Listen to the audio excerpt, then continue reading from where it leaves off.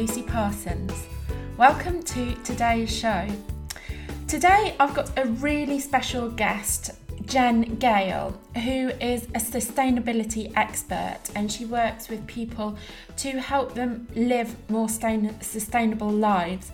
But she calls the work that she does sustainable-ish because she knows how difficult it is in the society that we live in to live a perfectly sustainable life, but recognises the small changes that we can make, which cumulatively, when we all make them in society, will add up to making a big difference to our climate and our planet.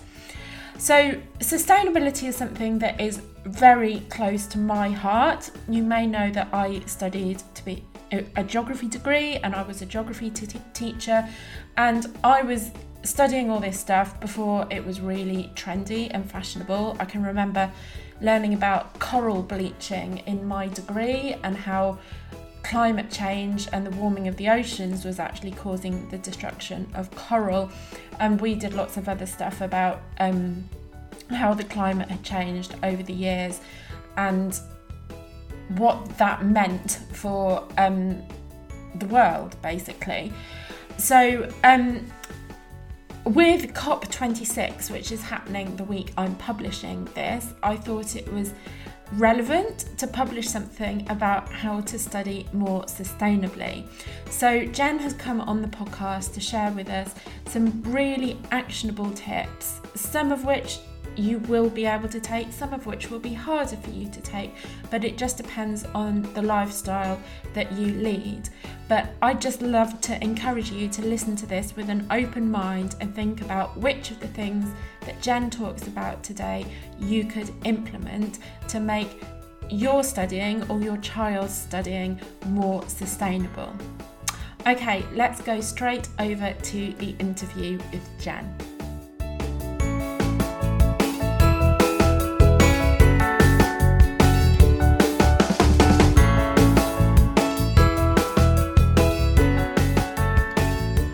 Welcome to the School Success Formula, Jen Gale. Hello, thank you for having me. Oh, it's lovely to have you here. So just before we get started on some sustainable-ish studying tips, can you tell everybody who you are and, you know, why you're a good person to listen to? I'm not sure the answer to either of those. I'm a mum to two boys who are very nearly 13 and 10. And I run, I say I run Sustainable-ish. That makes it sound like it's this really big organisation. It's just me. But I'm I guess, sustainability coach and mentor and author and speaker. And I talk about this idea of sustainable-ish. So the idea of the sort of imperfections and the compromises and the messy various shades of green that, you know, that we can all be, and the idea that we can all make a difference without having to kind of subscribe or aspire to some of those green stereotypes maybe that exist around, you know, what does Boris talk about, mung bean eating, bunny hugging, whatever, you know, but actually we can all make a difference without needing or wanting to go to those extremes. Amazing. Okay, so you're going to share with us some sustainable-ish studying tips today. And I think one of the best places to start is with stationery. So yes, who doesn't love a bit of stationery? Sustainable stationery. So I think the easiest swap to make is to, and certainly I talk about this in terms of for little ones and things, you know, colouring pencils instead of colouring pens, because obviously they're wood, unless you get those weird, have your kids ever brought home those like plastic pencils? I'm like, who thought this was a good idea? And then you're sharpening them and shaving off little bits of plastic.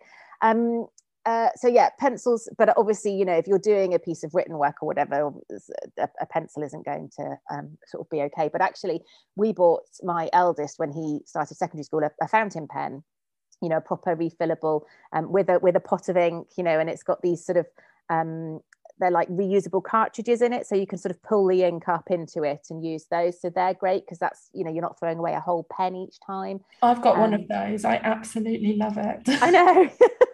And actually my youngest, because I had one as well, and my youngest has started you know, he wants one, and we've said when you get to secondary school. But when he uses mine, his writing is so much neater because I think he has to take a bit more time sort of doing it. So that's quite a good one. You can get highlighter pencils now instead of highlighter pens. Wow. So that can be quite a good, you know, God, I remember when I was revising, just going through, you know, highlighter after highlighter. So that's a really good one, trying to find some highlighter pencils. And obviously, like when you're using paper, if you can print double-sided, if your printer has that capacity, then do that. If it doesn't, then you know, I always save anything that we've printed single-sided and use the back of that for scrap paper, and then obviously recycling afterwards. Yeah, I when I was revising, I used to like test myself a lot, and so I just scrawl like answers to testing myself on the like, and you could use the other side of already printed paper, waste paper for that, and that would be really good use of it, I think. Yeah. And you know, making sure you recycle your paper, but also if you're looking for, you know, printer paper and or notebooks or anything like that, looking to try and find the 100% recycled, and look for what they call, I think it's like post-consumer waste or something. So that's what we imagine recycled paper to be. Do you know that it's like other paper that's been smooshed up and made into paper? Because obviously then you're not having to chop down trees, and you know, it's great if it's there's a Forestry Standard Commission, isn't there, FSC, that means they're sort of managed forests and things, but it's so much better to try and use a recycled paper if you can. Oh, and then if you're printing, this is a stat I found in one of the books, changing the font you use can massively reduce the amount of ink that you use. So changing from, I'm trying to remember this correctly, changing from Arial to Century Gothic uses a third less ink. Wow. Who knew that? That is, it's amazing, isn't it? The things that you just don't think about that can make a difference. Like, very marginal differences, but they are differences, aren't they? Yeah. And I think the other big thing to say about stationery is, like, we probably all remember that lure and the excitement and you know, it sort of signals the start of a new academic year, going and buying your new stationery, but there's probably not a lot wrong with the old stationery. So trying to, you know, make do with what you've got, and you know, actually if it's still doing the job, then it's not as exciting, but if you can make do with the same stuff you've had the year before, then that's all the better.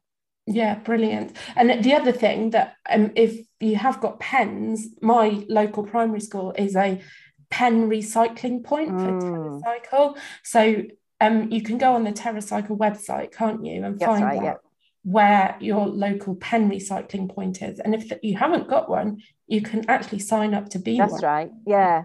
And I think most Ryman's stores are part of that, so if you've got a Ryman's near you, you can go in and drop your pens off there. And yeah, I signed our primary school up for it, but it's quite a volume that you need. I mean, it seems a no-brainer for primary schools because they must be getting through so many pens, and because I think you can put in board, you know, whiteboard pens and all that sort of thing as well. But it is quite a volume that you need to send off. So maybe if you're a smaller school, you might want to pair up with, you know, sort of team up with a few other schools so that you can sort of meet the weights and that kind of thing. But yeah, you know, and then if you have a little pen recycling box in every classroom, or if you have a little box at home where you remember just to put all the used pens, and then you can, next time you're going into town or whatever, you can drop them off. Yeah, brilliant.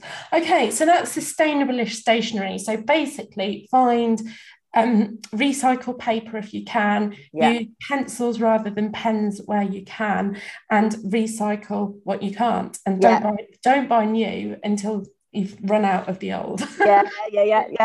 Yeah. Okay, brilliant. So what about school uniform, which I know is the bane of many parents' lives? Is there anything that people can do there?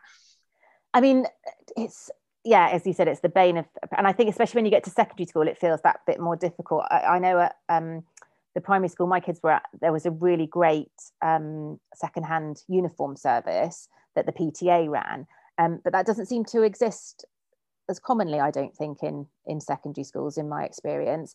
But you know, but there will often be you know, WhatsApp groups or you know, a school community Facebook group or whatever, and I think uniform will often sort of circulate on there, and obviously asking friends or family if they've got older kids, if they're happy to pass you on some things, because buying secondhand is going to, it's going to be cheaper, massively cheaper, and B, you know, it's saving all those resources, and especially when kids are growing so quickly, you know, you don't want to spend however much on a blazer when they're going to, you know, they might have grown out of it in 6 months. So definitely looking for it secondhand.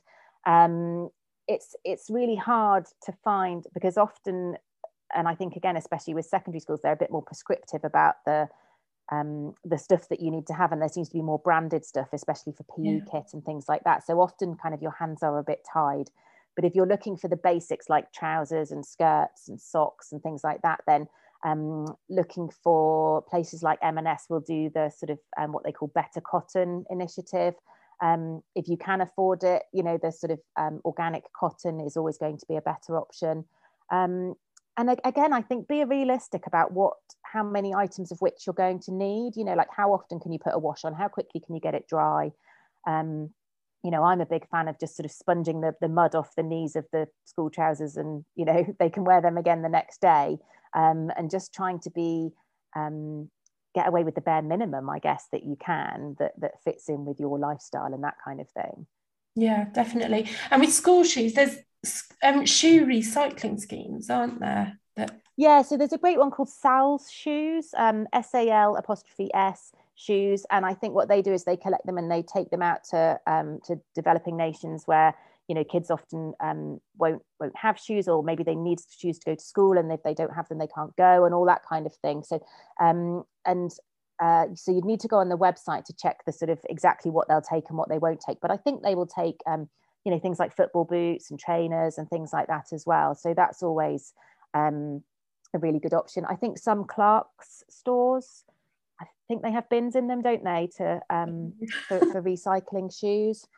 But, you know, if they've got some life left in them, then, you know, see if you can pass them on to friends or family. And if they're still in really good nick, whack them on eBay or something like that, because, you know, people are always looking to save some money on, because school shoes are so expensive, aren't they? They are really expensive. Yeah, my daughter's feet are now the same size as my feet. So then you have to because my sons were, I think they are still the same size as me. So I'm like buying him wellies that I know that I will then want to wear after he's had them. Do you know what I mean? You can kind of be very tactical about your buying. Yeah, good idea. Brilliant. Okay, what about what students can do to make kind of sustainable change happen?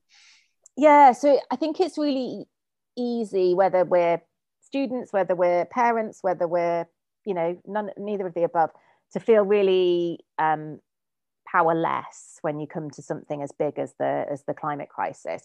But actually, you know, we all have much more power than we think we do. So we've got a huge amount of power as consumers, and I know that you know, mine are just, like I said, my eldest is just about to hit those sort of teenage years, and you know, as a parent, I imagine it's going to become quite difficult. You know, am I allowed to sort of my consumer values and ethics and stuff, how much of that can I impose on him? But always remembering that, you know, however old we are, that we have a choice over what we buy. That I think there probably is a huge amount of peer pressure at school around the clothes you buy and the phones you get and all those kinds of things. But you know, remembering about upgrades, like we don't have to upgrade just because Apple tells us we have to upgrade, all that kind of thing. But also remembering that, you know, we've got a voice, and especially as a within a something like you know, a school is a ready-made community. We've got a voice within that community. We can be an influencer within that community, but also within our community of friends, and that can feel a little bit uncomfortable, well, probably a lot uncomfortable when you're going through the whole teenage years, to be the one going, actually, I don't really want to come to Primark with you this afternoon. I'd rather go and have a mooch around the charity shops, or, you know, that can be really difficult. But sometimes being the one brave enough to kind of say that, you might find everyone else going, oh God, you know what, I've been really worrying about, you know, or I've sort of heard about fast fashion and I'd like to explore some other things. But, you know, in terms of, I talk about this idea of being like a change agent within any organization that you're involved with. So schools are brilliant for that, because as a student or as a parent, you know, you can be asking those questions like, oh gosh, why why haven't we got any paper recycling bins in the classroom? That feels like a really nice, easy thing that we could do. Or, you know, does anybody know what happens to our food waste from the canteen? Or, you know, is there any chance we could have meat-free Monday? You know, and I think especially coming from students as well, that's, you know, schools are there to provide you with an education, but also to ideally for you to come out as kind of, you know, well-rounded, Yeah. you know, citizens who are able to express themselves and all that kind of thing. And so, you know, I think there's a great capacity there to be able to influence your peers, but also to influence the wider school community, and to maybe, especially when schools have been through so much upheaval over the last 18 months with COVID and things, that a lot of this stuff has slipped off the agenda. And actually for students now to be saying, oh, hold on, guys, I remember we were doing quite well a couple of years ago. How, you know, can we restart that eco club, or can we restart that green club, or that kind of thing? Or maybe if there's a few of you and you haven't got an eco club you want to start. And there's loads and loads of resources, and I can send you a load of links, Lucy, if you want to put them in the show notes. There's the Eco Schools Framework. There's a great organisation called Transform Our World, you know, and actually there's a great young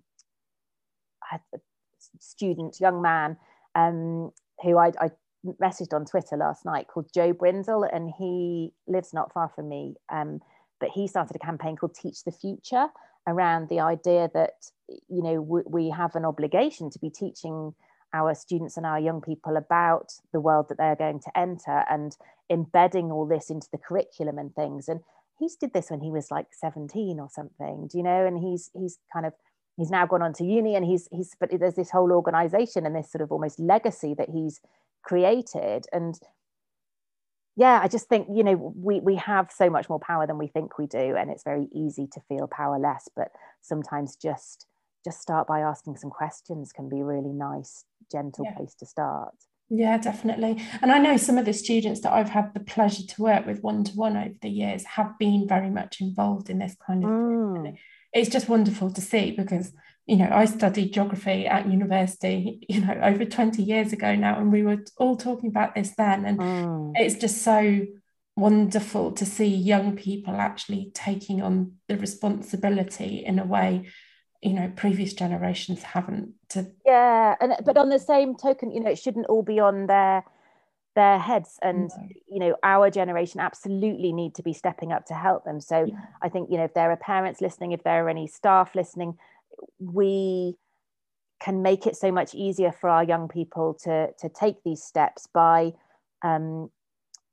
almost sort of, you know, giving them permission to ask these questions, saying, oh guys, you know, where do you think we could make a difference with our sustainability and that kind of thing. And you know, in an ideal world, a school would have this sort of sustainability ethos embedded throughout the whole school. It would be the catering, it would be the management of the grounds, it would be the in the curriculum as well, because it, you know, it's geography, it's science, but it's so much more as well. And I really feel like we have an obligation to be incorporating this, and I think schools are such a brilliant place to start, because not only are you is it sort of influencing the students, but also their parents, the wider community. And schools, as a, you know, bottom line, they're a business, and they've got a lot of suppliers and things that they can be influencing and things. So that I just think they're in such a key role, really. And sometimes you just need a handful of students, or an engaged member of staff, or,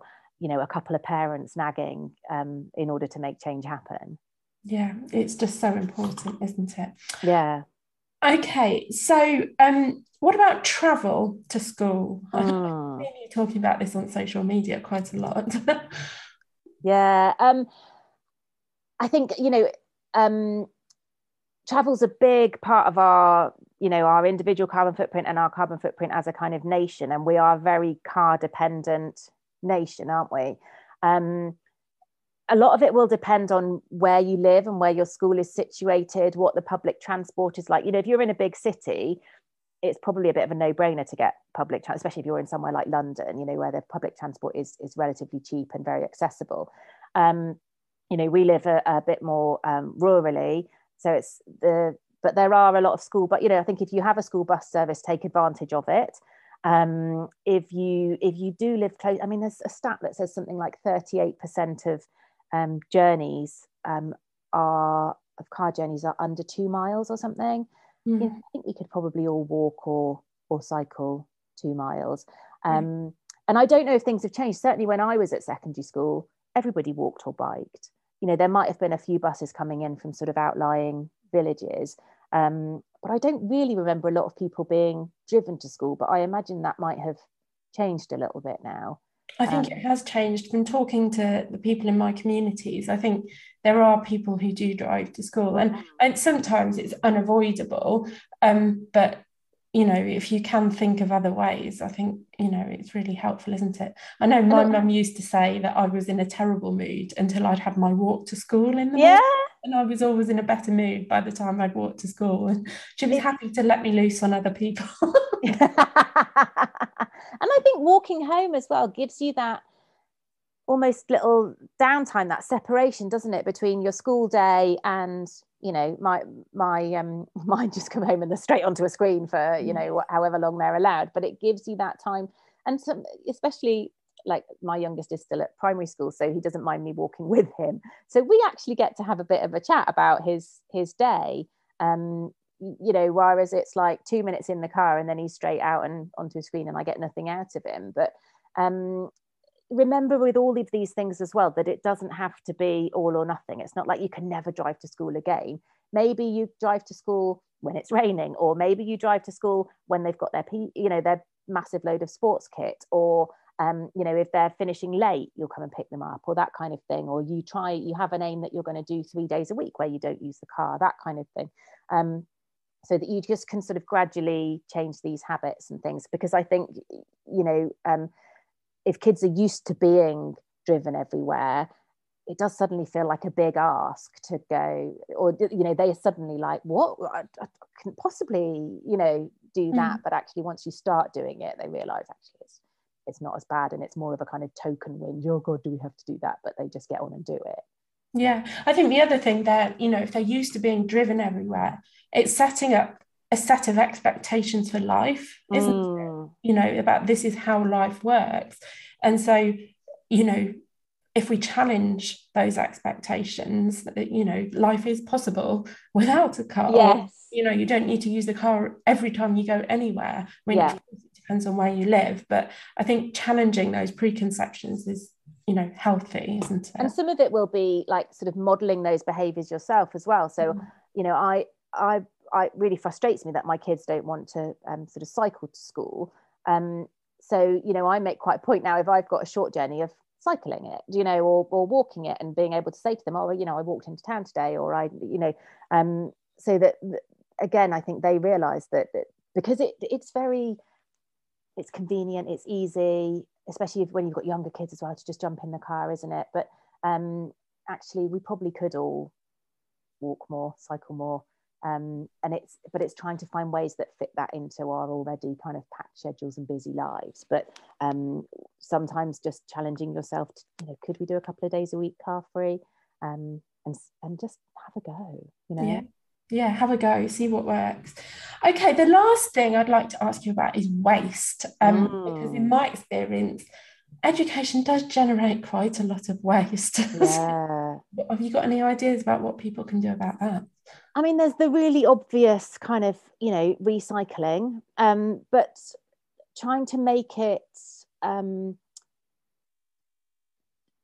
achievable, accessible. So, having a paper recycling bin in every class, next to every printer, next to every photocopier, that's much easier than, having to go and hunt down the two paper recycling bins that exist in the school somewhere. Having a pen recycling box in every class, having really nice, clearly labeled recycling bins. Maybe they're different colours, and actually having the what can go in each bin at eye line rather than on the front of the bin, so you've got to bend down and try and work out what you can put in there. That kind of thing can be really relatively easy and cheaply implemented. Double checking what your I don't know how it works with schools, because they have a council recycling collection most of the time, do they, or waste collection? So, mostly, I don't know exactly. Yeah. But double checking that you're doing everything that you can. Maybe you do have some, like I said, the pen things and the crisp packets. God, I can't imagine the number of crisp packets that schools must get through. You could have a crisp packet bin, and all of these, certainly the TerraCycle schemes can be hooked up. So if you've got a PTA, then that's a registered charity, they can be the TerraCycle schemes will generate money for a nominated charity, and that can be your nominated charity. So it can actually be a fundraiser as well. Wow, yeah. And then things like food waste from the cafeteria and things like that. That probably involves a bigger discussion with the kind of catering team, but yeah, again, just asking the question, what does happen to our food waste, and is it, some councils will have a food waste collection, and I'm assuming that maybe schools can piggyback onto that. But I know some schools where they've had set up their own sort of mini biodigesters and things like that. So there are lots of schemes that you can do, but also just the I think certainly for primary schools as well, stuff around portion control, like the portions that they end up giving, like the really tiny ones, are huge. And and if you're at secondary school, you're able to sort of help yourself, thinking, am I actually going to be able to eat all of this? And I can always go back for more, hopefully, if I want more. But trying to physically scrape less food into the bin would be really important as well, I think. One of the most successful things we've done is eliminate cling film from our lives, and just literally using like Tupperware pots, or even leftover like ice cream, the margarine tubs, and all that kind of thing. And when the kids were having school dinners, that we just didn't use cling film or any kind of wrapping from home. They just had the pots, and some of them, like the little salad pots that came from the village pub takeaway. Yes, disintegrated after a while, but we probably used them 20 or 25 times before they disintegrated. And so that's, plastic has had given more value to humanity before it's no longer useful. Yes, definitely. It's not trying to have a air quotes plastic free lunchbox. It's thinking trying to have a single-use plastic-free lunchbox. So and again, that doesn't have to be an overnight switch. You can do that kind of slowly. And I get that there's probably, when my kids were in primary school and having packed lunches, we'd like get a big grab, share bag of crisps and portion some out. Now, I can imagine if you start doing that at secondary school, there's going to be a little bit of Mickey taking or whatever, maybe. So you kind of got to work with your kids and what feels doable for them, kind of peer wise as well. But yeah, it's completely possible to to do it with different Tupperware pots and bits and pieces. I guess it's as kids get a little bit older, whether that's kind of deemed acceptable by them. Yeah, I remember having a conversation with my daughter, but she's just started secondary school, and I was like, do I really need to buy a new bag? And I was like, I shouldn't have to buy a new bag. And I said to her, do you mind if we don't buy you a new bag? You can just use one of the ones that you've got. And she's like, no, that's absolutely fine. And I said, because I remember when I went to secondary school being teased mercilessly about having the wrong kind of bag. Right, yes. And I just said to her, if anybody teases you, just say to her, well, it's more environmentally sustainable to keep using this one until it's starts. And I think just equipping them with that language to their choices can be a really powerful thing to do as well. Yeah, and it's weird how kind of peer pressure works, isn't it? Because it can be a really positive thing, and you can, she could be the one who actually makes some of the other kids think about that, or it can obviously work the other way and be a really negative thing. But that's where, if a school really kind of takes this on board and it becomes the whole ethos of the school, it becomes normal for the children to be doing these things and to be thinking about these things and to be making these choices. And so that's where I took this idea that we're almost giving them permission to be seen to be making these different choices that maybe they want to, but they're worried about being picked on and that kind of thing. So yeah, it's like you say, kind of equipping them with that, the confidence, the words to use, the being able to articulate why they've done what they've done. Yeah, definitely. Oh, well, this has been great, Jen. I think this has given people loads to work with. But I just really love your ethos that you don't have to be perfect. You just have to make, the small changes that you can manage within the context of your life. I mean, where did that kind of philosophy come from for you? I think, I mean, we started our sort of air quotes journey doing a year buying nothing new, which is quite extreme, isn't it? But just this, I guess, growing realization that a lot of people are put off even starting because they think, well, if I say I'm going to be a bit more sustainable, a bit more green, someone's going to shout at me because I'm not vegan, or I've still got a car, or we're doing this and we're doing that, and actually, the sort of peak green that we're told we must aspire to isn't what a lot of people aspire to. And this whole idea, there's this lovely quote by someone who's on social media as the zero waste chef. She talks about zero waste, and this, she says, we don't need a handful of people doing zero waste perfectly, we need millions of people doing it imperfectly. And I think sometimes it's the getting started that's the hardest part. The fear of change almost is worse than the change itself. So if we can make the barrier to entry as low as possible, then hopefully we can get more people started. And I think once we get started, it develops a bit of momentum of its own, and then you're much more likely to take the next step and the next step. It's a bit like me saying to you, you're going to run a marathon tomorrow, and I'm going to go, no, I'm not. But if they said to me, you're going to run a marathon in 6 months or 9 months time, and I'm going to help you train, and this is the first thing we've got to do is go and find your trainers. Oh yeah, no, I can do that. It's a bit like that, isn't it? And so I just feel like we need to make it as accessible as possible for people, make it as easy as possible for people, and make it as judgment free almost as possible for people. Yeah, definitely. So you have a range of stuff to support people getting started with this. I mean, I love your free Facebook group, which is a really supportive space. Tell us about what else you do that can get people started on this journey. So yeah, there's the free Facebook group. That's if you just search Sustainable-ish on Facebook, you should find that, and across all the social media platforms and things. I've got a podcast as well, Sustainable-ish podcast. So if people want to come and listen to that, and we have guests, but also there's little solo ones with me, and all around this idea of imperfect action and judgment free and that kind of thing. I've written 2 books. So the Sustainable-ish Living Guide came out in January last year, and the Sustainable-ish Guide to Green Parenting, which has got a bit more kind of school stuff. It starts from pre-baby and goes right through to teenagers and secondary school and things. That came out March this year. And the Knackered Mums Eco Club, which I just love the name.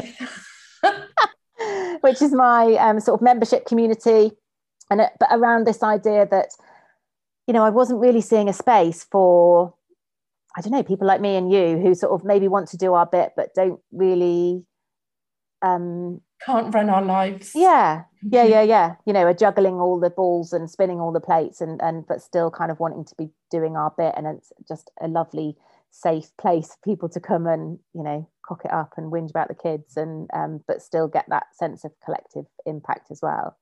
Amazing. Well, thank you so much for your time today, Jen. Thank you. It stimulates people to just make one small change, yes, so definitely. that we can start that snowball effect and save the world together. Yes. To put it grandly. Yeah. And it all starts with that journey of 1,000 miles starts with a single step, doesn't it? Exactly. Well, thank you so much, Jen. And I hope it's helped everybody who's listening. Oh, thank you so much for having me. I hope you found the interview with Jen really useful. I'd love to hear what sustainable studying change you're going to make as a result of listening to this. So do come on over to the podcast show notes, which you'll find at Sustainable Studying. Well, it's lifemoreextraordinary.com/sustainable studying. And if you scroll to the bottom of that post, you'll find a place where you can leave a comment and just let us know which of the things that Jen has suggested you're going to try to implement in your studying. or your school life indeed. So I hope you really found that helpful and it's given you some inspiration about one small change that you can make. Thank you so much for listening. Have a wonderful day and goodbye.